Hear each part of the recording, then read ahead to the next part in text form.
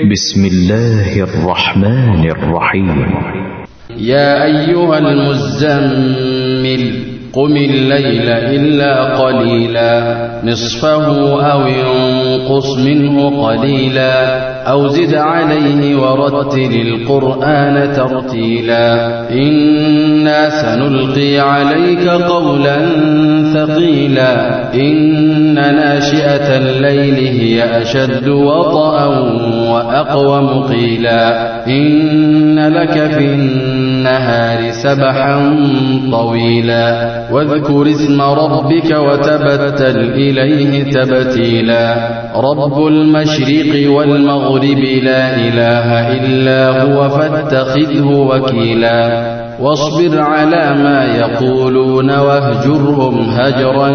جميلا وذرني والمكذبين أولي النعمة ومهلهم قليلا إن لدينا أنكالا وجحيما وطعاما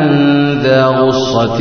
وعذابا أليما يوم ترجف الأرض والجبال وكانت الجبال كثيبا مهيلا إنا أرسلنا إليكم رسولا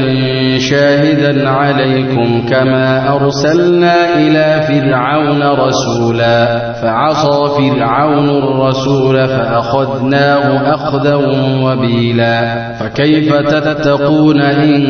كفرتم يوما يجعل الولدان شيبا السماء منفطر به كان وعده مفعولا إن هذه تذكرة فمن شاء اتخذ إلى ربه سبيلا إن ربك يعلم أنك تقوم أدنى من ثلثي الليل ونصفه وثلثه وطائفة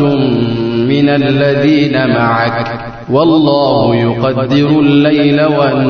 والنهار علم أن لن تحصوه فتاب عليكم فاقرؤوا ما تيسر من القرآن علم أن سيكون منكم مرضى وآخرون يضربون في الأرض يبتغون من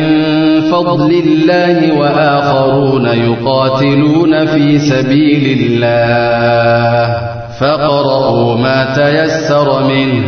وأقيموا الصلاة وآتوا الزكاة وأقرضوا الله قرضا حسنا وما تقدموا لأنفسكم